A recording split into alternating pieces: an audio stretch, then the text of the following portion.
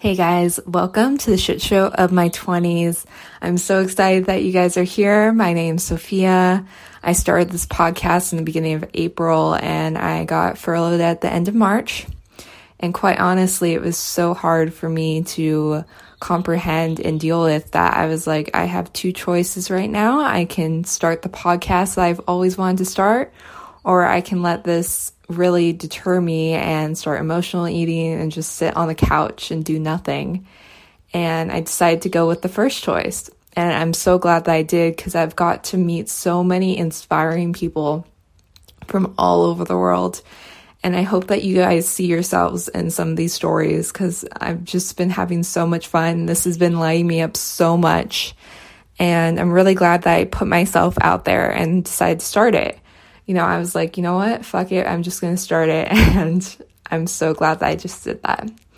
And I know as an introvert, it's been pretty hard to like put myself out there, talk in front of a camera, talk to all these people I don't know. But I feel like this has been such a growing experience for me. And I feel like I need to share that with you guys, because maybe there's something in your life that excites you but kind of scares you at the same time. And maybe it's time to step into that. Today's guest is Allie. I love chatting with her. We talk about her journey, how she got into the fashion industry. Her story is so cool. There's so many twists and turns to it, and she was never afraid to pivot. She was never afraid to start over, start from the beginning, start from the bottom, and just go towards where she felt called. And I think that's incredible how she was able to pivot and go towards exactly what she wanted. And we talk about postpartum depression, what's helped her with her body image, and so much more. So let's get started. So thank you so much, Allie, for joining me today. I'm really looking forward to getting to know you. Love to know some backstory on you. Tell me what your journey's been like so far. How'd you get to the career path you have today?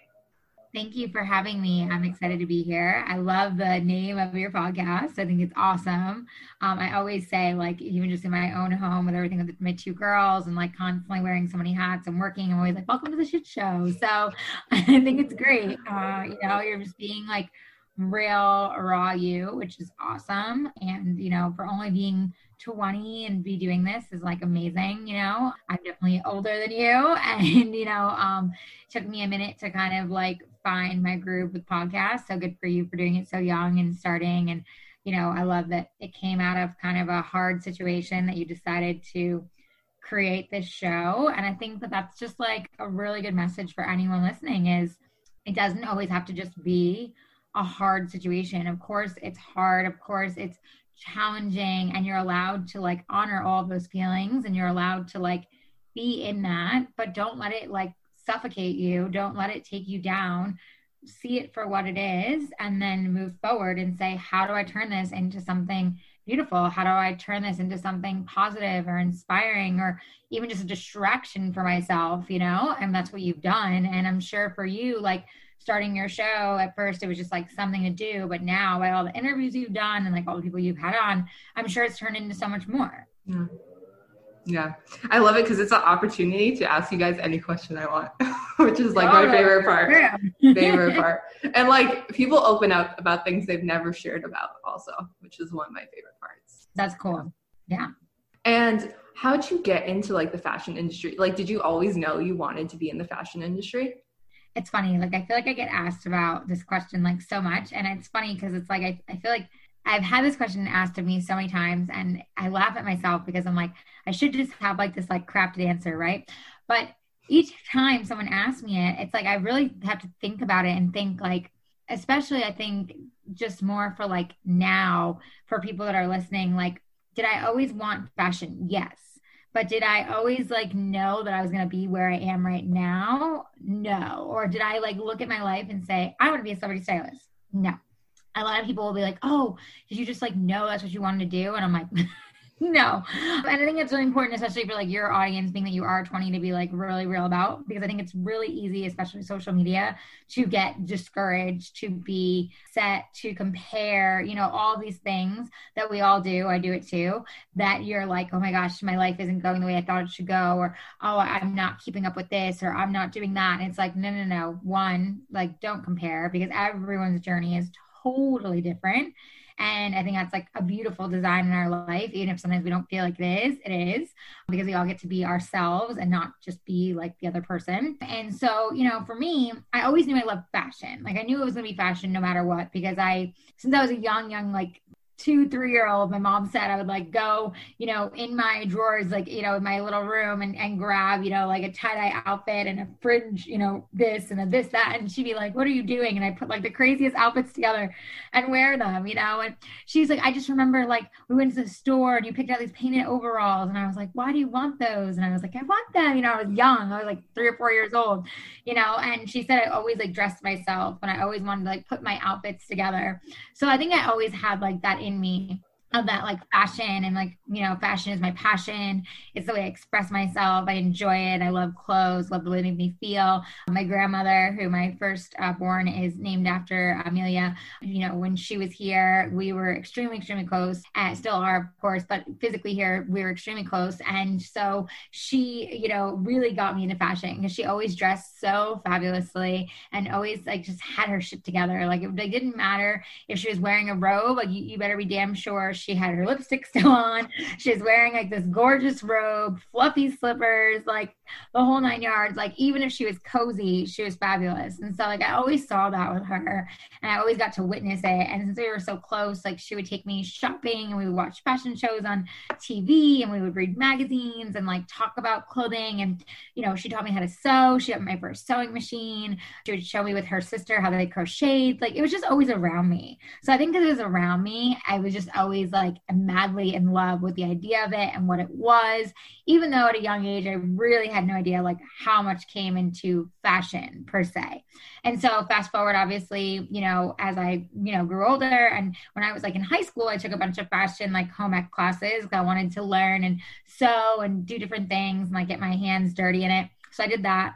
I did like oil painting on the weekends to do like canvas stuff to like bring out my creative side and like find different like, realms of not just fashion, but art and drawing and sketching and just all these different things, and just kind of like to dabble in different things to see like what I liked and what I didn't like, and like I hated sketching, but I loved oil painting, and so I tried all these different things to like see what it was I wanted to do. And then, get to college and I wanted to go to FIT right away. And my dad was like, he's a businessman. And so my dad was like, you can totally do fashion and go to school for fashion, but like for at least 1 year, you're going to do a business school. And I remember being like, wah, wah, it's like, oh, really? I have to do that? And he was like, look, fashion will always be there, but like, you need to have some kind of business background. And of course, now in my 30s, I get it. Like it's a very smart decision to have some kind of simple, basic business background because it can take you to anything and you're prepared and you have at least a foundation versus just having maybe fashion. So after a year of school and business and just doing like, simple business classes, I then went on to fashion. And it was funny because not the man I married, thank God, the guy I was dating at the time, who was like my high school sweetheart or whatever, he and I, thought that was it when we were young. And so he asked me to follow him to Arizona. He was like doing military in Arizona for work and school and everything. So I did. And I went out to Northern Arizona University in Flagstaff, Arizona.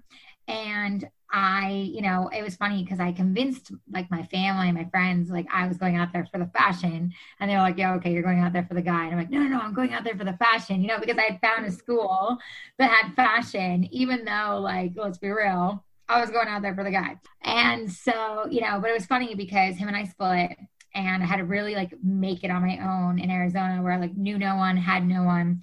And it really like was a very hard, challenging time for me because it wasn't what I expected it to be. Most of life is, right?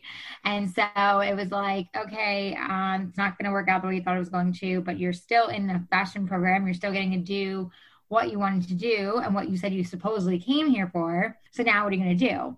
And I remember at first being like, oh, whatever, I'll just take some fashion classes and get my degree and then I'll go back to New York. And as I started to go to school and I started to like really explore like what they had to offer, because it was such a small niche school and I was kind of like this big fish in a small pond, if you will, being from New York, being I had all this background and all these things, I was able to like really get into all the different fashion programs. And I started working at the fashion club, like their merchandising association, which was their club. And I started as their vice president. And all of a sudden by like the second semester, I was the president because I was so involved. And then I became the president of the club and I was running fashion shows and producing them and modeling in them and creating designs to be in them. And all of a sudden it was like all these projects I was getting to do that like I never in a million years had planned on doing at this school. And then I'm connecting with all these amazing teachers and taking all these other detailed, design classes and merchandising and buying and like all these things that I just didn't expect to even get into. But because like one door essentially opened, kind of kept opening these other doors behind it. And so then fast forward to almost being ready to graduate. And I was in I think it was my junior year of college. And I was helping other people get internships because I was the president of the club. So I was helping other people get internships and relationships and networking. And while I was sitting down with like Bloomingdale's and Target and all these amazing companies, Target said to me, why don't you think about our internship program? And I was like, oh, I'm looking at it for so-and-so. And they're like, that's great. And we can definitely consider them too. But like, what about yourself? Like, what's your plans? And I really didn't have any plans. My plan was to finish school in Arizona and go back to New York because all my family and friends were still in New York. The only reason I was in Arizona was because of a dumb boy that I didn't end up staying with. So it was like, this is a wrap. I'm glad I got to be out here, but I'm going back to my roots essentially. And so they were like, why don't you explore interning for a summer out here for one of our stores that we're opening, and we'll put you in like our executive program and train you. And it was a paid internship and it was like a great, first job and project. And so I was like, all right, sure, I guess I'll stay out here a little longer and take on this internship. So I end up working for Target. I have an amazing time working with them. I have an incredible trainer, like the whole thing. And the cool thing about Target is like, people don't realize like when they hear, Target or Target, like now when people don't like, everyone knows the store and everyone like knows it as like, this bullseye and it's like this big store. For me, I got to really like see the ins and outs of it. And I got to like really be trained by the best of the best. And they walked us through like everything from the sales floor to the planograms and the way the store laid out to the actual logistics of how a truck comes into the store and, drops off everything that's being shipped and how you like move it into the floor and all the relationships that happen and all the back end work and the actual sourcing of how they decide what comes into the store. And like, you literally get like everything like, and then some in your training. And so it was like so wild to me because then all of a sudden I was like, oh, well, I never expected to really enjoy retail, but like, this is pretty cool because like I'm a part of the whole process. This is not just like I'm standing on a sales floor and like, hey, do you want to buy this shirt? Sudden it like had this like life to it. And so I was like, all right, cool. All right. I'm interested in this. And before I knew it, after like doing really well in my internship, they had offered me to kind of like bypass their assistant manager role and go to an executive position and basically like start with them in an executive position and get like training at the corporate level and everything. And their actual like office where they trained at that time was in Brooklyn, New York. And so they were like, we know you want to go home anyways. Would you want to like essentially transfer? Well, no, you're not done with school yet, but like, would you want to like transfer back early and try to like finish however you can online or whatever you need to do so you can start with us early and get rolling with a job? And I was like, not even almost 21. And it's like, you're being handed this huge executive position and you're like, wait, I was just partying last night. It's like, it was like very surreal, of like, I'm out, at the bar with my friends and doing this internship, like, I do everything at 100%, but I still was like partying and having a good time in college and then would go to my internship. So I didn't expect to be like handed this huge job, let alone potentially a career with this company. And so I was like, oh, okay, sure. Like, why not? So back to New York I went. I spoke to my school because they knew I was doing the internship with with an AU school anyways with Target. And so they were like, yeah, you can finish up early and online. And so I did a bunch of classes that summer and into early fall to be able to like essentially graduate early, and then went back to New York, started working and training in Brooklyn.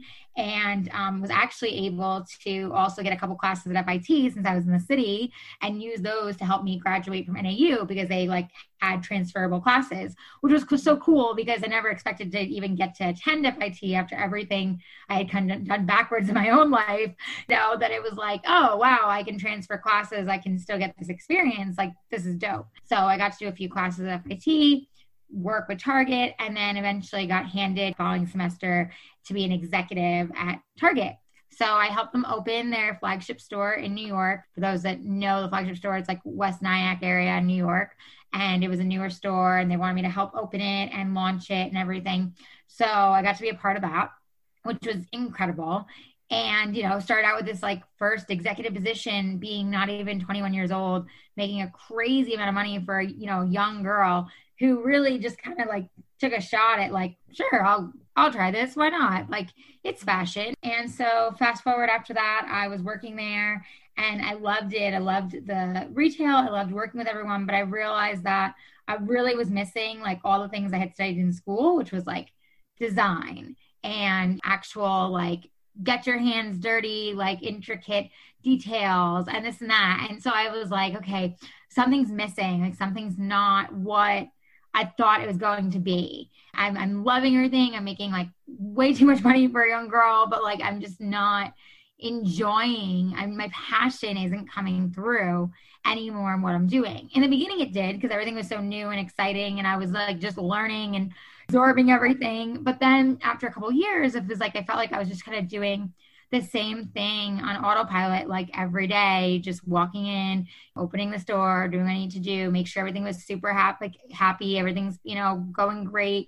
Corporate's happy with me, store's happy with me, everyone's happy. And I could do all that. And like every like district and like level was like stoked on me. And they were like talking about me being like the next, let's have you go to the next district level. Let's do this, let's do that. And they had all these plans for me of like, at this young age, I could just like go up the ladder so fast. And it was like so cool. But at the same time, I was like, it's not feeling like what I want in my heart. And that was really hard for me because it's like, again, at a young age, you're told you need to get a job and start just making money and, work hard and this and that. And I wanted to do those things, but I wanted to also enjoy it. And I felt like after a certain amount of time, like my zest for it, like wasn't there anymore.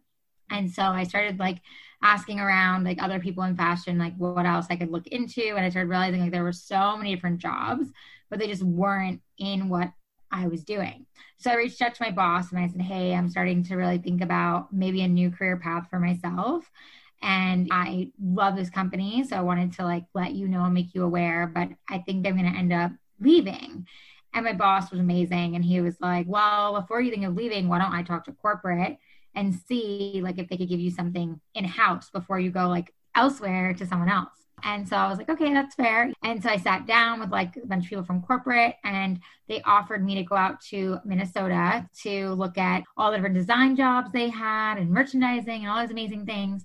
And I was like, cool, this is so awesome. Like I could stay at the same company and do what I want to do. And so I went out to Minnesota. I hate saying this, but it's so true. And I was on the plane and they announced that it was like 20 below wind chill or whatever, and to like cover up your neck and make sure no skin is showing. And I was like, what? And it was like, I'd already been, in New York my whole life, minus being in Arizona. And so I was like, wait, I'm what? Like, it was like this like moment for me. It sounds so stupid, but like, I was like, oh, I can't live here. I can't be here. Like, no way, It's like, I hadn't even gotten off the plane yet. And I was already like judging it just because I was cold. And I was like, all right, that was kind of my answer for me. I still like went and checked everything out and it was amazing, but I just knew it wasn't going to work out.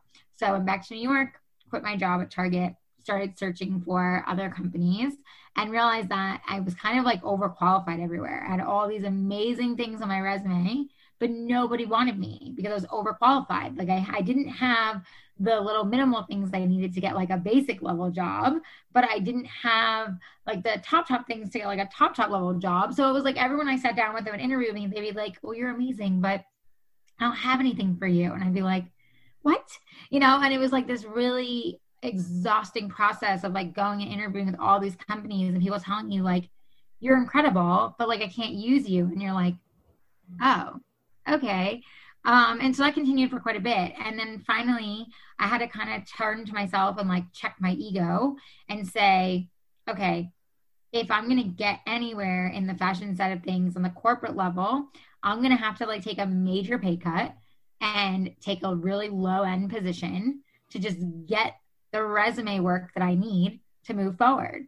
So then once I started like sitting down with other companies for, literally basic assistant work, they would sit with me and they'd say, so, what are you doing here? Like, why would you pick this when you have all that on your resume? And I'd have to tell them, like, look, I love everything I'm doing and I love my job, but like, I want more in a different respect. And I realize I'm going to have to most likely start over in order to like be able to kind of prove myself on this level versus just walking in and expecting you to kind of hand me a position. And they were like, well, yeah, we can do that. But like, you're literally going to start at the bottom. I remember so many companies sitting with me and being like, are you sure this is what you want to do? And I was like, yeah, I feel crazy, but like, yeah, I do because I want to be passionate about what I'm doing and how my job is and everything. And so I took a job with a company called Fragments. I don't think they're any longer in New York, but they were for a long time. And it was a private label jewelry company. And I, took a super low end salary, became like, the low end shipping and design assistant. And I started working with them, and we would do private label jewelry from anything from like Aeropostale and Banana Republic to like Neiman Marcus and Saks. And so I was doing like all the small tedious work for that company. And over time, I started really learning the ins and outs of like design and like working with the factories and what all that looked like. And it became very apparent to me very quickly that I was like madly in love with like the behind the scenes of fashion. And so once I knew that and it kind of clicked, it was like, okay, now what do I want to do? And so then I started applying for other companies and I moved on to Coach, and I ended up working for Coach and doing handbags and accessory design for them. And I actually like got to be like one of their like, top design assistants, which was like amazing. And, did that for quite some time. And then, of course, like likes to throw you another curveball. The stock market crashed in New York. And I went from like finally feeling like I was like climbing a new ladder to like, everything stopped. And I was like, oh my gosh. And they let me go because they let go of like most of our design department.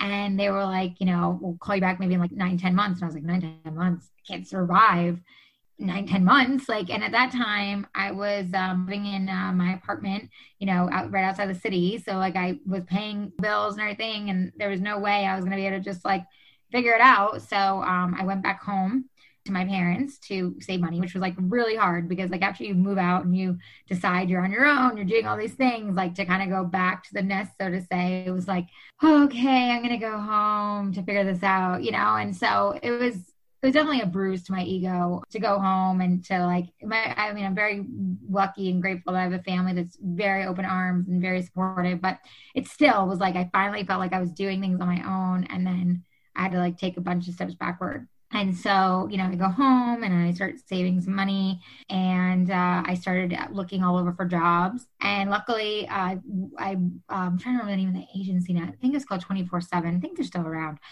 I reached out to them and their recruiting team, and they were like, well, we can't give you a permanent job, but we can kind of move you around and have you do some freelance stuff in and out.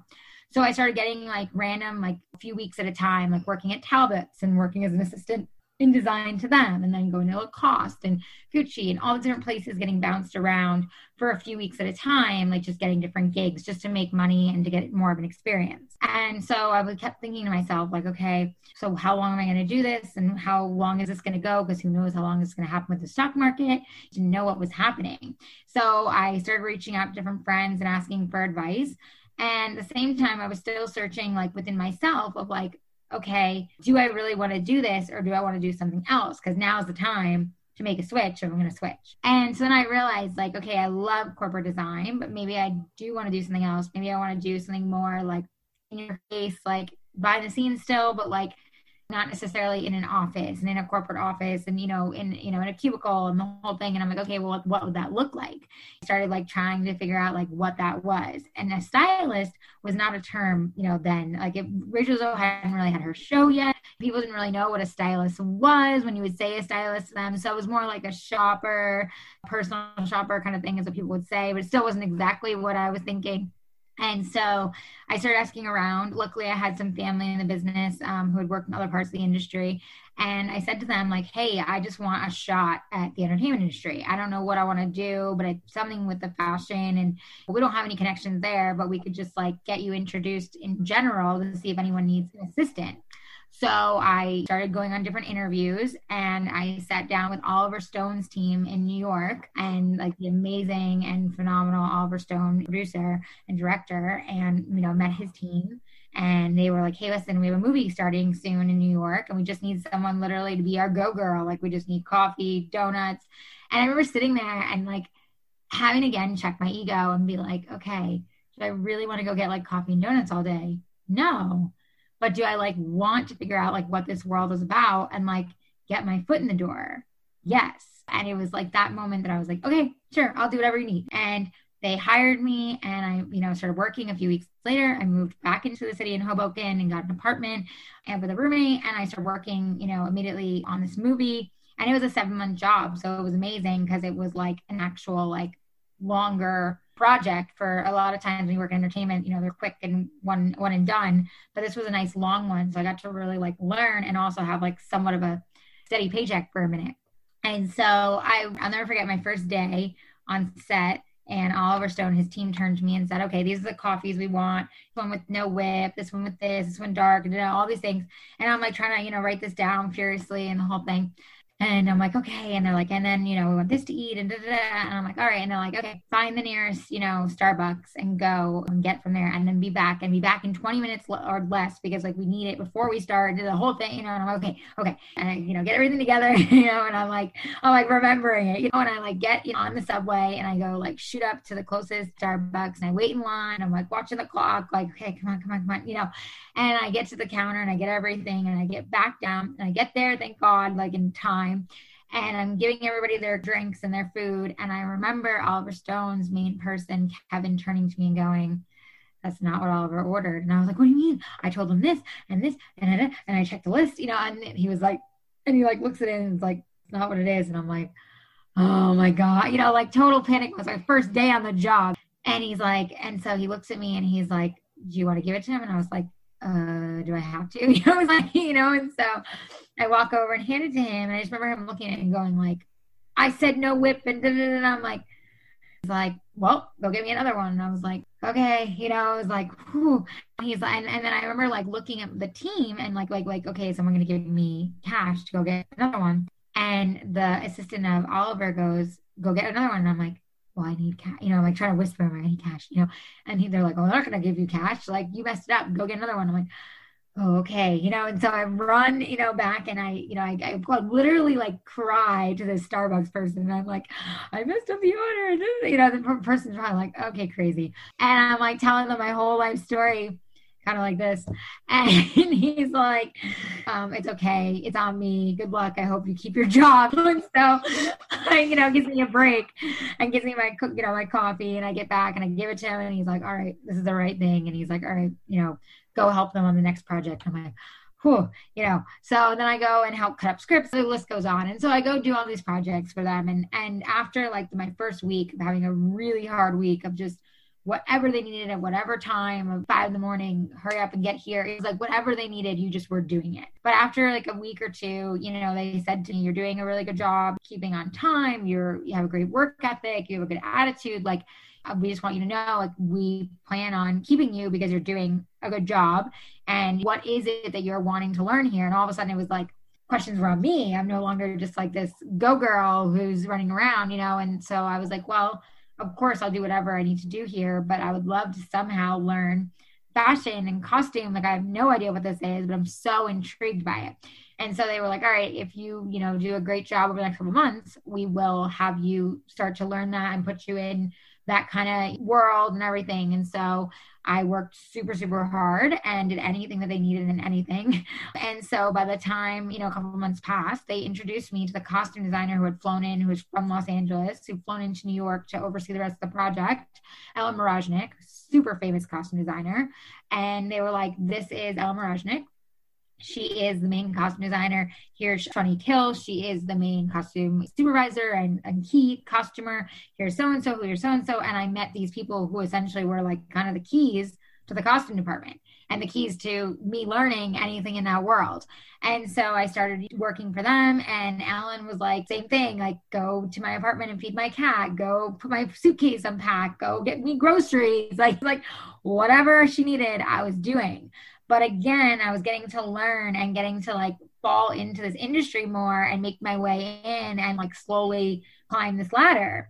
And so over time, because like I said, it was like a 7-month movie, over time, I finally started getting asked, like, can you go find this blue shirt that matches Michael Douglas's shirt? We need 10 of them. Can you go find this button, in all the sourcing stores and find this exact style? All of a sudden it was like, find this, do that, and it was like, oh, wow. Okay. And I felt so excited and empowered that like I was being given these huge decisions. Even though there was like a button or a zipper, it was like, this is fashion, like so cool to me. And so anyways, fast forward, that was my first movie. Those people were amazing and gave me glowing recommendations after the movie. I learned so much on set from them in costume. I mean, my mentor, Shonique, is still a good friend of mine to this day and has become like family to me. And so I learned so much. And so from there, I started getting asked to work on other projects in New York, like 30 Rock. I worked on Butterfly with Mariah Carey's team. I worked on Mercy, which is a hospital show with famous costume designer Amy Roth. I mean, the list goes on. I started working on so many projects. Then I got asked to go work on Big Mama's House with Martin Lawrence. And that team that was there in Atlanta was actually the main costume team was from California. They're from LA. So I said to them, like when I was working with them and everything, they were like, so what's your deal? And I was like, well, I'm, in New York and this is what I'm doing. And these are all the projects I've done. And I was very excited to like share, all the things I'd already learned and like wanting to pick their brain of like, okay, and what else can I do? And what else can I learn? And they were like, well, for what you want to do. And like, you're talking more about kind of like the styling and the, entertainment side and not necessarily just movies. They're like, you need to be in LA. And I was like, no, I've done so much in New York and, I've had so many projects here. And they're like, yeah, no, that's great. And you'll continue to, but like, it's not going to be the same. Like for what you want, it's Los Angeles. And they turned to me and said, after quite a few months, like, we love your work ethic. We love you. If you want to come out to LA with us, we'll help you get in the costume house. We'll get you started, and I want to mention their names because I think it's always important to honor people that take care of you, in your path and help set up your career. So it was Leah Katchnelson, who is an incredibly famous costume designer. She's done like 21 Jump Street and so many big movies. Scott O'Leary, who's a huge costume supervisor, and Amanda Riley. And so they essentially helped me launch that next level of my career. And so I went out to Los Angeles, packed my bags, turned to my now husband, who was my boyfriend at the time, and said, hey, I have an opportunity to go to Los Angeles. And he was like, okay. And it was like, we had been together for maybe a little less than a year, a little over a year. And we were living together at that point in my apartment outside the city in Hoboken. And I had just been in Atlanta for the summer for the project, and he had come to visit me. And I just was like, so I want to move. And it was like, oh, okay. And so being the good man that he is, he followed me out here. We started immediately figuring out our way here. And I started working in the costume house, getting my hours, started to work with some of the biggest, names you can imagine in costume and assisting. And they really helped me get my start. After that, doing quite a bit of that, again, I had this like moment of like, losing my zest, losing my excitement to what I was doing, and realizing like, even though I loved the entertainment industry, I didn't necessarily love costume anymore. And I had this like moment of like, oh shit, like I just moved everything out here. I just changed everything around. And now I'm like, maybe this is not what I want to be doing. And so that was kind of intense for me because I had moved my whole life out here and I had decided like, this is what was right and what I wanted to do. And then decided like, oh, just kidding, maybe not. And so then I started exploring and asking again, because I had so many mentors at that point and so many people I'd worked with, like, hey, what should I be looking into? What can I do? And so that's when I kind of discovered styling. Rachel Zoe had her show. It was more known, you could kind of get an idea of what it was. And so I started reaching out to like several stylists to like intern for them. But again, I had to like check my ego and essentially start over, because even though I had all this amazing experience in costume, it wasn't styling. And so I was like meeting up with these huge stylist teams and then being like, okay, so you've got an assistant background, so that's great. So you can do like easy, simple things for us assistant wise, but like you don't have any styling background. I was like, yeah, but I've been doing this in movies and doing this and doing that. And they're like, but it's not the same. And so it was like, oh my gosh, here we go again, And so I had to start over and intern for like people like Monica Rose and her team, with the Kardashians, and Renalu Pedora for Kanye West, and Emma Roberts, stylist Jessica, and all these different like huge people to like just even get my foot in the door. And so fast forward, after doing that for quite some time, I ended up becoming one of the key assistants to Renalu Pedora. Kanye was Kanye's stylist for many years, and working with their team. And I really got like my foot in the door and really like learned being on that team. And before I knew it, all of a sudden I was starting to get asked to just dress these like random like D-listers, if you will, and people that like nobody really knew who they were, but they were somebody to me. And they were like, hey, would you want to dress them? I can't pay you, but like I can give your name on it. And like, would you want to style them, for this project? And it was like, oh yes. Okay. Yeah, I want to do that, and all of a sudden I was dressing all these people, and next thing I knew, I was getting best dressed, and my clients were getting named all these different things in different magazines, and Vogue Italia is writing about my styling and getting picked up in Us Weekly for best dressed and best look and best trend. And it was like, whoa, all of a sudden it just kind of took off. And I remember like getting a call from the New York Times, and them reaching out to me and saying, hey, we've been following your work and we'd love to do an interview you on page 6 in print. And it was like, what? It's like all of a sudden you have this moment of like, oh shit, I must be doing something right. So, but I still didn't know what I was doing, honestly. Like I knew what I was doing as far as my craft, and I was working hard, and I knew that I was working, but I just didn't know what I was doing as far as like my career path and like where I was going. I just kind of just kept riding the train and just seeing where it was going. And so then that happened. And then like, from there, things just kind of took off more. Levine Design was born, my company. And that's kind of what led me into celebrity styling. But it was quite the backwards road to get to where I am. And most people will tell you when they want to be a stylist, they've studied styling or kind of knew right from the get-go, like, hey, I was going to be a stylist, so I'm going to do this, I'm going to do that. I just knew I wanted to be in fashion. And if you had told me years ago that I was going to wind up on this crazy windy road to here, especially now where I am with all these different jobs I do, I'd be like, no, that's not what I'm signing up for. You know what I mean? So I kind of just followed the path, and it led me to where I am. I would love to go into, from your story, one of the things that I really got is you're never afraid to like start over again. Like you're never afraid to start something new. You're never afraid to shift and pivot. Have you always been like that? Is there anything that taught you, I can pivot, I can shift, it's okay? Yeah, I love that you asked that question. No, I definitely was not always like, yeah, I can shift and pivot. Actually, I always used to hate change, and I used to find it very intimidating. But I think for me, I have had so many times where I've had no choice but to shift and pivot. I've had no choice but to show up. Otherwise, it's over for me with whatever I'm doing. Like, point being, the first was my boyfriend broke up with me and cheated on me and left me in Arizona and was like, peace, I don't want to marry you anymore. You know what I mean? And so that was like my first like huge shake and wake up call of like, you got to do this on your own. You got to figure this out. Like, you can't just go back to New York, with your tail between your, legs and say, oh, he broke up with me. I mean, you can, but that's not my personality. And so I was like, there's one thing about me is I am a very strong person. I am very, like I said, I put everything 100% into what I do, 110%. So for me, it was like, no way I wasn't going to do that. But I also, so my pride side of me was not going to do that. And so it was like, okay, so then what can I do? Okay, I'm going to stay here in Arizona and try to make the best of it, which it really was a blessing in disguise because I became the president of the fashion club. I got my Target relationship and job. I mean, so many things happened that just wouldn't have happened had I been in New York. So I think that like for me, the universe has taught me like, you may not like it and you may actually like try to push away from it, but like we're going to shake it up for you regardless and you're going to learn. And I feel like in a way by you asking that, I realized from you just saying that I kind of like have been put in that position like always now. It's like that happened and then I came out here and then it was like, oh no, that's not what I want to do. Oh, shake things up again. Okay, now what are you gonna do? And then same with like when I became a mom, it was like in my mind I had it all covered. Like I'm gonna still do this with styling and this is gonna happen to my clients and no big deal.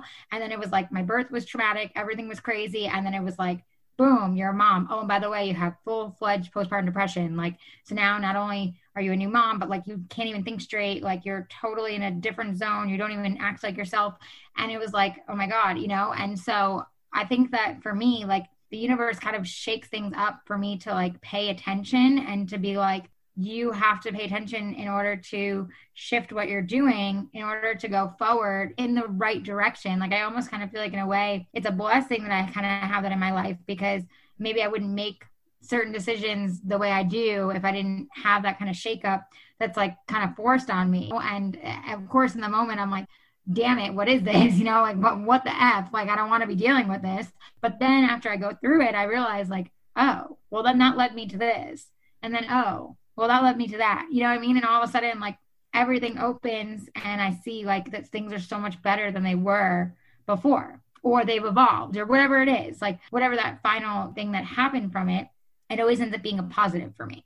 And what's something that helped you through the postpartum depression? Oh, I had a lot of things that helped me through the postpartum depression. So first I want to say, like anyone that's listening that has gone through it or maybe is going through it, everyone's journey looks different. And so you really have to like evaluate where yours is and what you need, because I've had people reach out to me and say like, oh, I couldn't do what you do. And I'm like, that's fine. There is no right answer to postpartum depression. Like it is a true illness and it is a really dark place to be, and it was for me. And so for me, first off, I didn't even like want to accept I had postpartum depression. I didn't even want to like think someone is like happy and like go lucky as me could be someone who could be like so depressed. And also like I was obsessed with my daughter, so to me I didn't look like the person in the pictures that was like disconnected from their baby, because like no, I loved my baby. And so it was like, no, I don't fit into that box. And I think a lot of times in society, right, we're always put into like this box and we think like we have to look like this or this has to define us. But it's like, no, that's just something you made up in your head. And you created this expectation in your mind. And then when expectation didn't become reality, it shattered. And that's what happened for me.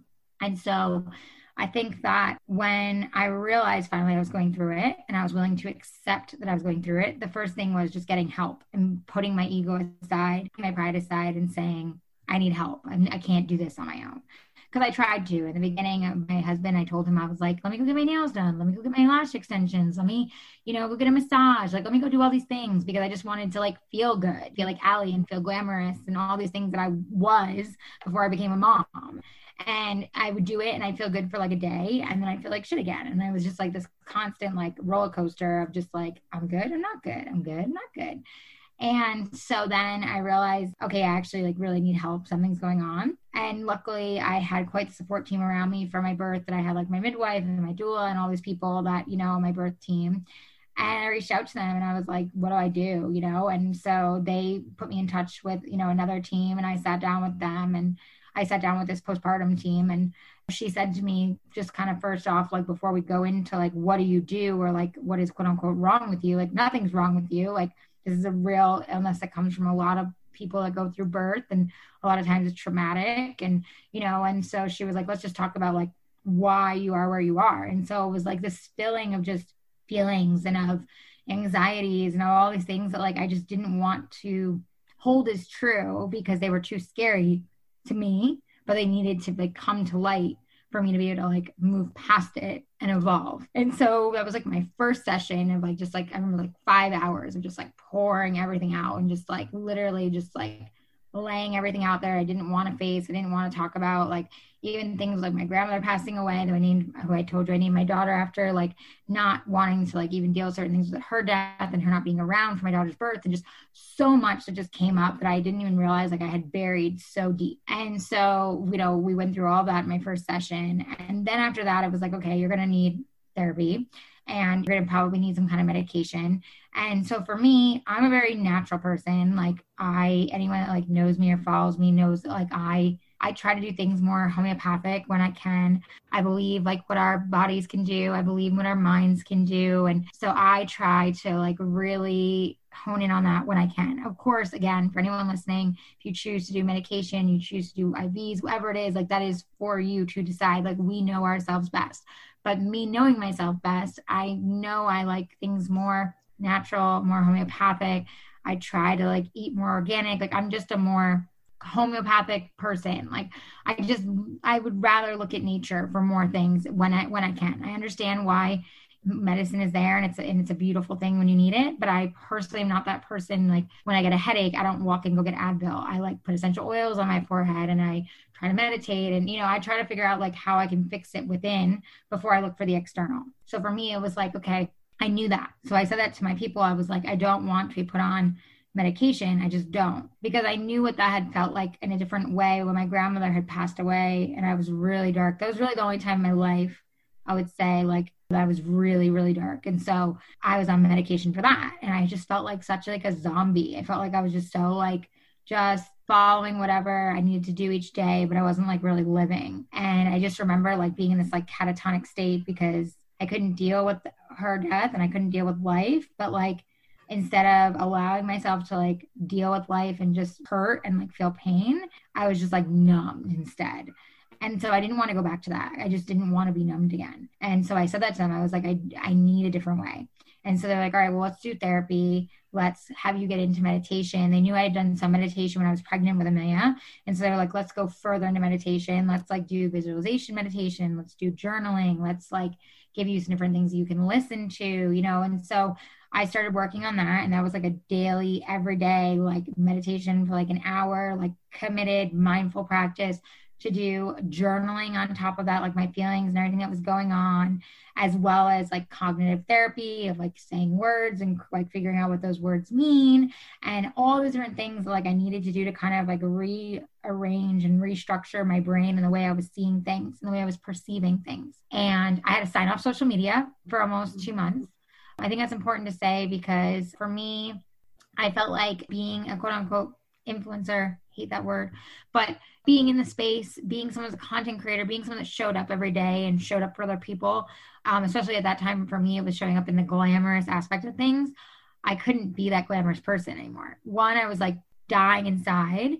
And two, I was a brand new mom who like could barely survive like feeding my baby and trying to get dressed while being pooped on. You know what I mean? It was just like, I mean, straight up, And so I couldn't show up to be this like glamorous Allie that I always was. And that was really hard for me. And so my therapist and everybody around me was like, I know you don't want to, but like you need to sign off. Like you have a team that can run it to just do like the minimum things, but like just off your phone, delete the app, like off. And that was a really hard decision for me because one, that was my work. Two, in a way, that was my like validation.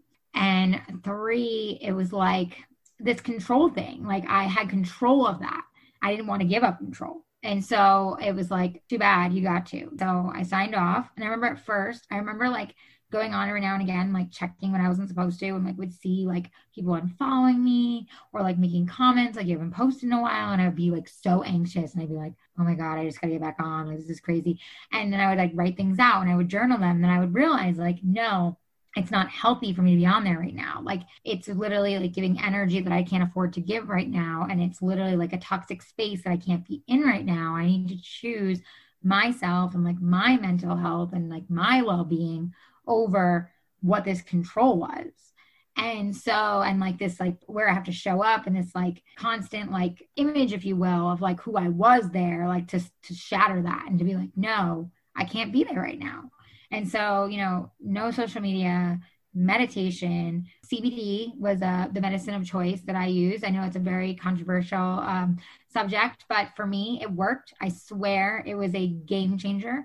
As soon as I started using CBD, I used CBD rubs for balms, like on my body to like calm like my actual nerves. And then also tinctures like under my tongue for when I would like immediately feel anxiety or feel depressed. And within a couple hours, it would change my perspective of my entire day. And it became like a huge part of what I did daily for like almost 8 months to be able to feel even somewhat near normal in who I was in any way, shape, or form. And between the CBD, the meditation, the consistent therapy sessions, the journaling, the cognitive therapy, just writing in general, expressing my feelings, communicating to my husband what I was feeling, communicating to my friends what I was feeling, being honest about my feelings. It all kind of really played a part in this mindful practice for myself to be able to bring myself back together again. And I think too, like for those that know me or don't know me, like when everything happened for me, I felt like I was mourning the death of myself. Like I felt like I had completely lost myself. And so when I felt that way, it was like, at first it was just like this like very heavy feeling of like I just lost myself and like, oh well, now I'm just a mom, like so be it, fuck it, guess everything else goes out the toilet. And then once I kind of came back around and I started really looking at myself and journaling about that, I realized I had a true fear behind like losing who I was before and having to evolve and become someone maybe I wasn't ready to be. And that was really terrifying for me. And so once I finally came to that place, that was when the podcast was born, Stripped Down, because I realized after all those months that like I really was harboring those feelings of like, well, I don't know who that new person is. And do I want to know who that new person is? And like, why can't I just stay who the old person was? And all these things. And it was literally like mourning myself. And so when I started creating my podcast and I started sharing my feelings of how I was feeling and how dark I felt, a beautiful thing happened. I started not only healing myself, but I started healing others because others would reach out to me and say, well, I feel the same way, or I wanted to drive my car off the highway, or I wanted to jump off a bridge. And, it sounds terrible, but it's like, that's how you feel in the moment. And being able to like, not only honor those feelings, but like have them validated and not feel crazy and be like, oh, you lost yourself too. And like, it's okay. Like you got help also and you figured it out. Like, that's where for me like the magic happened, and like where I found like I was already healing, but this was like a whole new level of healing for me. Like I was expressing myself and I was truly sharing this like really raw side of myself that I'd never shared before. And at first it was scary as fuck to like share that raw, but then it was like, this feels so healing and this feels so cathartic. And like, I no longer feel like I like mourning the death of me. Now I almost feel like I'm like celebrating the rebirth of me. And like, this is a new version of me. And like, wow, how dope is that? And like, all of a sudden I was seeing things from a whole different perspective. And it just led me into like interviewing all these women who were also going through their own struggles in motherhood and what they were suffering, and how so many moms like suffer in silence because we feel like we're supposed to just be everything and you're supposed to forget like all the jobs like that I have, but just like even being a mom, every mom that shows up every day to do the things they do for their family, like you're supposed to just turn it on and like no big deal, put your feelings away and just be mom. And it's like, I feel like society taught us that for a long time, but it's like kind of nice now that like all these new moms, at least from what I've seen in my circles and my community, is like, no, we're going to burst that bubble, and it's okay to share all your feelings, and it's okay to ask for help. It's more than okay. It's okay to realize you can't do everything as a mom and give to yourself and do this and do that. And it's okay to some days say you're not okay. And it's okay some days to say, hey, I can do it all. And it's like, it's not all or nothing. It's like, it's all encompassing, and it's all a matter of how you do it and how you choose to do it. But it took me like, almost a year to get to that moment to realize like all that was so normal and all that was going to be okay. And this wasn't going to be like my new normal forever. And like, I was going to figure it out. But in the moment, it just felt so suffocating and so consuming that like, I couldn't even see past 5 o'clock sunset, let alone a year down the road into motherhood. And so for me, it took me almost a year to get to the light at the end of the tunnel. But then once I did, like, I remember celebrating my daughter's first birthday. And I remember like in that moment, like being excited to like get dressed up for her birthday and like do my makeup and like feel cute. And I hadn't felt like that in such a long time. And even though that sounds so like small and like silly, it was like such a moment for me and such a pinnacle moment for myself and my healing, because I was like, oh my gosh, I'm starting to like feel like me again. And I'm starting to like not just feel like me, but also like realize again, like I'm evolving into this whole new version of me. And like, this is a whole new world in a sense of like all this unknown that like, yeah, it's scary, but at the same time, like pretty cool that like I'm getting to kind of start over in a way with myself and learn and figure out like what this new journey is about. And I was so grateful that when I did come back to social media several months later, yes, I lost a ton of people following me. Yes, I lost a ton of people that were following me for celebrities and glam and all that. But over time, I found these tribes of women. I found these amazing women around me who were like, well, I would have never been here for you had you not shared your story. I would have never connected with you had you not been so relatable. I'd never seen this side of you because you're always glam 24/7. I'd never seen you be so raw because I didn't know you had that in you. And all of a sudden it was like, then like the vulnerability just kept outpouring because it was like, oh my gosh, I can feel free to do this. I feel sovereign in myself. I feel free to just release and just be me and be this new version of me. And there's no judgment and it's only me judging myself. And once I kind of like had those moments and those realizations, I started realizing like not only was I healing, but I was also helping healing others. And like that was just the best feeling. And that was really what got me to the next level of healing in my postpartum depression. Mm. And the new alley that you're stepping into, is there any parts of that that you're really excited about? Any things that are really jumping out at you right now? You know, it's funny, like when I think of myself and like think of this whole new, like, you know, people will joke it's like Ally 2.0 or, you know, like a rebirth of myself. Honestly, it's all exciting. At first, it was all very unnerving and it was all very like, oh my gosh, how am I going to do anything and everything for any new mom listening or mom to be like, motherhood is the most beautiful, but like wildest ride you'll ever be on. And I think that the more we can be real about that and the more we can like realize that like this shit is not easy, but we all do it in some way, shape or form at, you know, or many of us do it in you know, all different ways that you're not alone. And like, you know, you're very much valid in your feelings. And if you do lose yourself, it's okay. And if you don't, great. Like, you know, everyone's different, but I think that for me, like the exciting part for me is like, especially now after having my second daughter, I knew what to expect to a point with her. And I knew what I was getting into versus like no idea with Amelia and had this like, you know, glamorous view of what it was going to be like. And now like I actually enjoy it and like have fallen into it and like have allowed myself to be like immersed in it and like love it and love the messy parts of it and enjoy the stupid poop explosions and, you know, all these things, like as much as you could enjoy poop, you know what I mean? But, you know, like just actually enjoy it and actually like realize that it's a part of my story. It's a part of my chapter. And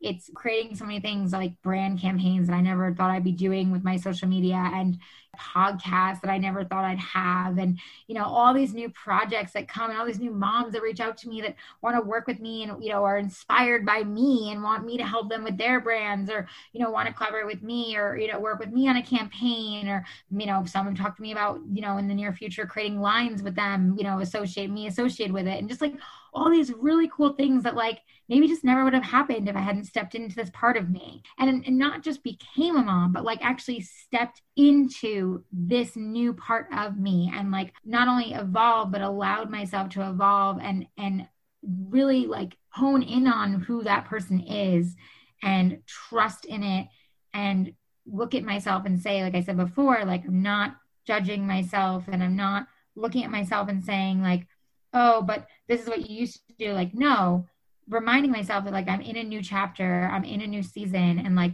how can I embrace that and how can that be something beautiful and how can I have all these new projects to do with this? Not saying that like all the things went away from before, but I'm evolving and things are changing and that's a part of life, right? And I think the more that no matter who is listening, the more we fight change in life, the more the universe keeps like pushing us back and saying, oh, well, too bad, too bad, too bad. But the more you like allow the fluidity, like this pandemic, like, you know, it's like, yes, for all of us, it was like, the fuck is this, you know? And everybody was like, oh my God, what do I do? And people are still having a hard time. But I think we're finally getting to a place where we're starting to like, not to say accept, but learn how to align with this new time and learn how to allow this present to kind of be a gift and to not just look at everything like, how do I get through it? And how do I get past it? And what's the next thing? What's the next thing? It's like, how do I actually be present? How do I actually somehow enjoy this? How do I maybe reinvent myself? How do I pivot? Do I start a new project? What is it I want to learn about myself? There's so much growth that can happen in this time right now if you actually allow it. And in a weird way for me, because I went through so much change and growth when I became a mom and then became a mom again with my second, I kind of feel like I'm more at peace during this because of all that, where so many people are like in these like spinning whirlwinds and I feel for them because I've been there. But I'm not in that moment because I just feel so much more at peace because in a way I feel like I've been through my own like shakeup. And if there's a couple things that you really want your daughters to learn from you, what would they be? Oh, so many. So I would say that don't compare. That was one of the hardest things when I go through my postpartum depression and was a new mom. I would just stare at social media, like stare, and just remember like comparing myself to every mom who just was like glamorous and looked fantastic. And it's like, good for you. Like, that's great. But not everybody can do that every single day. Or also, too, you don't realize like maybe they look glamorous, but their house is a shit show, but you don't see the mess behind them. And so it's not to judge them. It's not to shade anything they're doing, but it's like, stop judging you based on them. Look within you. Stop looking on the outside. Look inside. And for me, that's been a huge journey within myself in the last couple of years of just constantly doing the work to come back to self, come back to my higher source, come back to Allie, who I am, and nothing else, not the outside world, not my family, not just me. Who am I? And the more I think you can do that, I would say to my daughters, the more you connect back to yourself, the more you're able to resonate with what actually aligns, what is right for you, what actually makes you happy, what actually is what is meant for you. Because everything else is just noise. And because of social media and because everything in our world, as much as all of it is so great, it's also become a lot of noise. So we have to learn how to tune out that noise and find our true self and connect to ourselves to know what really is for us and what's not. And another thing too is like, just give yourself like grace, whether you're a mom or not. Like, I've learned so much. I think I even said to you in the email today when our first time to interview, I was like, thank you for the grace. Like, I've learned so much as a mother, how to give myself grace and to give others grace. And I didn't have that before when I was young. I was on the autopilot. If someone didn't answer me, it was like, hey, let me hit them up again. Hey, so what's the answer to this? Hey, so are we going to get back on this? Or was this project pushing through? And it's like, you don't realize other things be going on with someone else because you're so involved with yourself. And of course that comes, I think, over time, but I would want my girls to know that like everything in due time, and allow grace, allow, if something doesn't play out, allow that grace. Something else will play out, or if you're waiting on something and it's making you crazy, just give yourself that grace and say, you know what, I need to let go of this right now and I'll come back to it. And if it's meant for me, it'll be there. And if it's not, it never was. And don't fight the universe. I think for me, like, even I've been learning this with the pandemic, like, stop fighting the universe. For anybody listening, like, I truly believe the more you fight the universe pushes against you. This is the reason we've all been put in different positions, even in this time, for a reason. And we all have learning and growing to do. And growth is not fun. Growth is not easy, but it's necessary. It's necessary to evolve. It's necessary to grow. It's necessary to continue on in who we're meant to be, in my opinion. And so I would just say to my girls, like, allow the growth, allow yourself to evolve, allow yourself to feel everything and honor your feelings, honor what you feel, and know that they're all valid, and don't let someone tell you that they're not. And just know that your truth is your truth. Doesn't matter if it's not someone else's truth, it's your truth. I would love to go into your relationship with your body. I know going through a birth, going through pregnancy, it creates a lot of changes in your body. What did your journey with your body look like? What's something that helped you finally really accept and love your body? Okay, so to be totally transparent, I still don't love my body. I would love to say I do. Some days I do. Some days I will put something on. I'm like, wow, look cute. And then there's other days where I'm not going to lie. I'll be nursing my baby and I'll be laying in bed and I'll be squeezing my rolls while I'm nursing her. Like, horrible, but I am, because I'm like, ooh, I need to tighten that up, And it's like, I have to remind myself, like, I look at my baby in awe and I'm like, oh my God, look at her rolls. Look how cute she is. Why don't I do the same for myself? Like, I'm not as cute as a baby, but like, you know what I mean? Like, it's like, why don't we as a society look at our bodies as like these miracles that created this life, created lives, instead of like, oh, I got to bounce back. I got to figure this out. I got to tighten this up. I got to do this. I got to do that. And like, for those that, need that and want that, cool, that's you. But overall, we shouldn't be sending that message to ourselves and society. We should be saying, let's not try to bounce back. Let's celebrate the body is going forward. Let's celebrate what our body is now. Let's celebrate what our bodies have created. Let's celebrate what our bodies have done for us. And it's not just motherhood. For some women, it's, they got to run a marathon, or they survived through chemo, or, there's so many different things your body can go through that your body still does what you need it to do and it doesn't fail you. How freaking amazing is that? Like, why can't we look at that? And I tell myself this all the time and challenge myself. Like when I get upset and I look in the mirror and I'm like, oh, those rolls, then I like say to myself, okay, now say something positive. Okay, well, if those hips weren't that way, maybe you wouldn't have had your vaginal birth the second time around that you really, really wanted with your second daughter after having a traumatic C-section, you know, and I check myself and say like, this wouldn't have been that maybe if you didn't have that, you know? And so I think it's like, we're all human, right? Like we're all flawed. We're all human. It's just the way it is.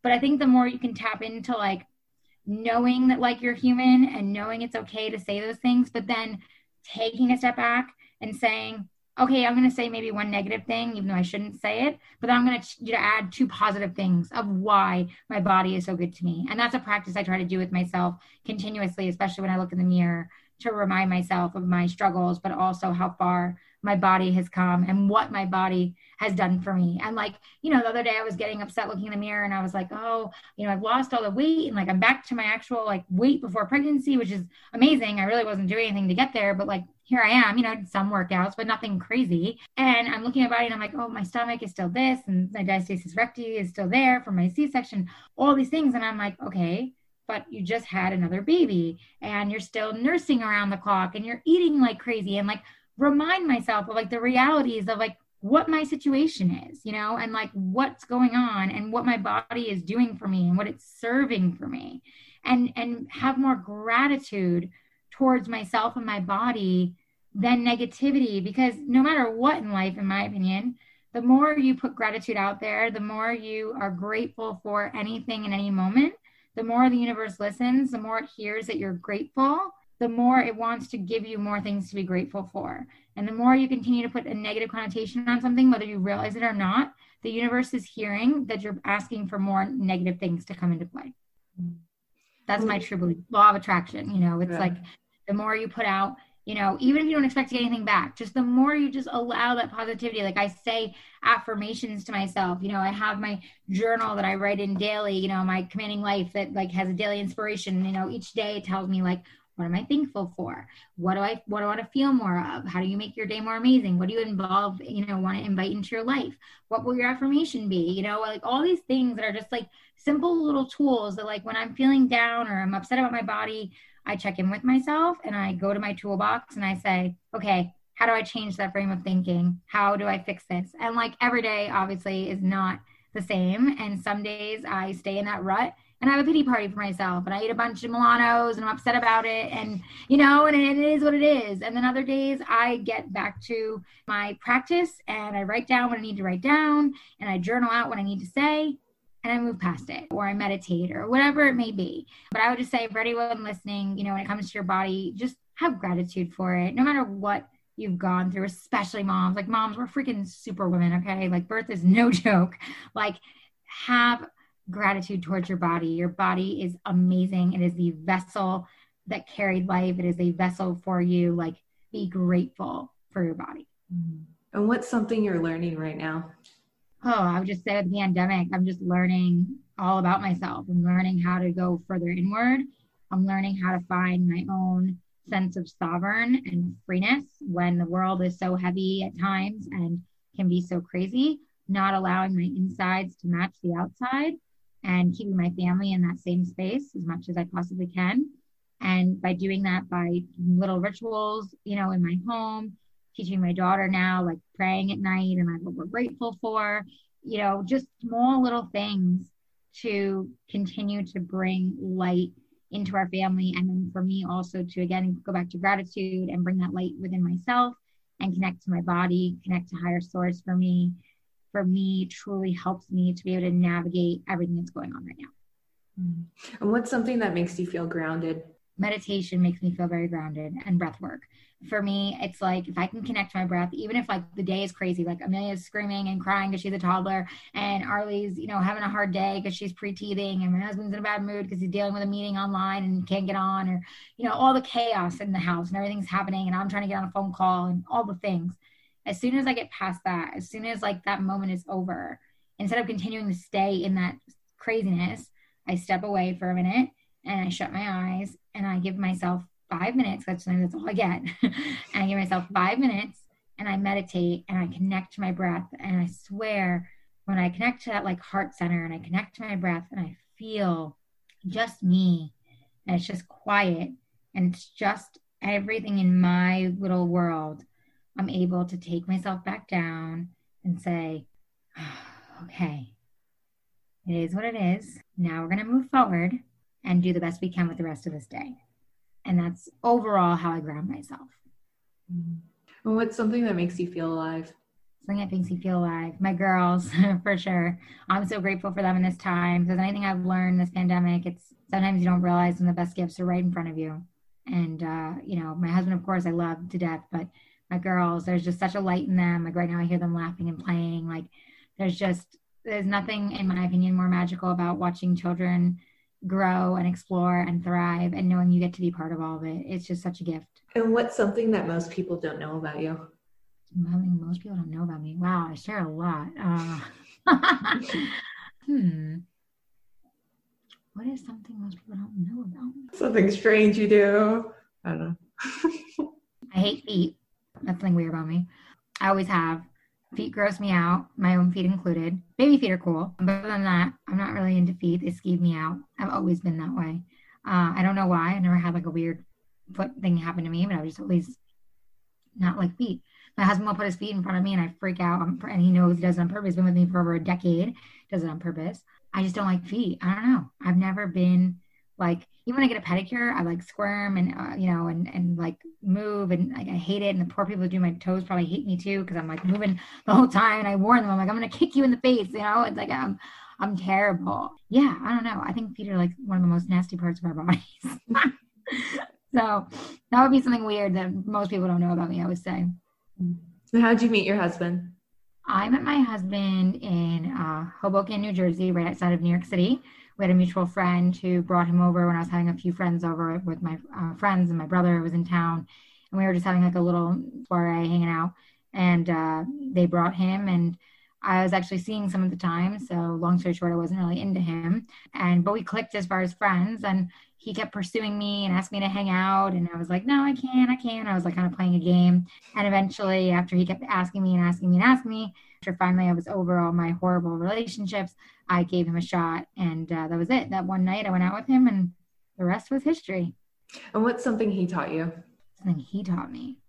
He's taught me many things, but I think honestly, like in the deep root of things, like what love is, what love was, when I was so doubtful of where things were in my own life with men and everything before him, I just didn't trust. I didn't believe it could really be something because I had so much just turmoil with men. And he showed me like, you don't have to break someone's heart to like have to prove yourself to them. You just don't have to break their heart, and you can just love them and give them that love no matter what. You don't have to like necessarily like have to earn it, and you just deserve it because you just deserve it. And he shows me that every day, and he shows my girls that, and he's just a very loving man. Is there anything that helped you heal your relationship with men? I would just say probably just time, healing wise. I think a lot of things with healing is time, just time, and just us growing our relationship and further communicating and evolving as we grew and I think also now becoming parents. I have to say, as much as it's been really hard as a pandemic, we're a really good team, and I'm grateful for that. And so I think that allowing ourselves to evolve as parents, but also as Allie and Justin, has brought us that much closer together, and really we're really enjoying being new parents together. And if you can go back in time and talk to your 20-year-old self, what advice would you give her? Oof. Don't take life so seriously. We can take everything personal. We can take everything as like it's being done to me. It's being done to me. Woe is me. Play the victim all day long. I've done it. I still do it sometimes. But I think the more you can step outside of yourself, the more that you can see it's not being done at you. It's actually being done for you to help you in some way, shape, or form, whether it be losing a job, which I lost many to shake me up into the next project and next career move, whether it was my traumatic birth that then led me to postpartum depression. That was one of the hardest things I've ever been through, but then opened a whole new world of my career for me and also of myself to be so raw and vulnerable in who I am now and shed these layers of myself that I never knew existed, or I maybe didn't want to know existed, or, wanted to share. I think that a lot of times, as 20s, we just think that things should just be laid out for us and things should just be handed to us, because a lot of times society's told us that just because you go to school, you get a job, just because you do this, you get this, just because you're a nice person, you get that. Life doesn't work that way. It'd be nice if it did, but it doesn't. So it's like being able to be real with yourself and still be that good person, still be, that wonderful light that you are, but not expecting things and just doing things because you truly believe that you're doing the right things and you're on the right path, and trusting in that and trusting in yourself. Like I was saying before, really connecting to source, whatever that is for you, God, the universe, whatever you believe in. Connecting to you is what is going to bring you back to you and be able to find your next jobs, your next ventures, your person that you want to be with, whatever it is in life. It's all within you. Don't look on the outside, because in my 20s, all I did was look outside, look outside, look outside. If I had looked inside a lot earlier on, I may have helped myself with some of my hardships. So, I would just say, really look within you. Trust within you. Well, thank you so much for doing this today. You're welcome. It was so great to connect with you. Awesome. And where can people find you online? Oh, yes, thanks. So they can find me anywhere on social media at Ali Levine Design, ALILEVINE Design, all one word. Instagram, Twitter, Facebook, Pinterest, sometimes TikTok. My website is alilevine.com. What else? My podcast, of course, anywhere you find this amazing podcast, you can find everything with Ali Levine. iTunes, Spotify, iHeartRadio, all the good places. And I love to connect with people. So if you listen to this and you felt some resonance, or you have questions, or you just want to say, hey, I'm always around. So hit me up in my DMs and say hello. I also have an exclusive channel on Wave, WEIV. If you just search on Wave, you'll find me. And I put a lot of exclusive content there that maybe I don't share on my social media. And yeah, that's really, about it. If you search me, you'll find me. I love to connect with others, and I love to help others when I can, especially moms or moms to be. So please feel free to say hello. Thank you guys so much for listening. I love if you can leave me a review on iTunes. Please feel free to share it with any friends you think the story would resonate with. I hope you guys have a great rest of your day.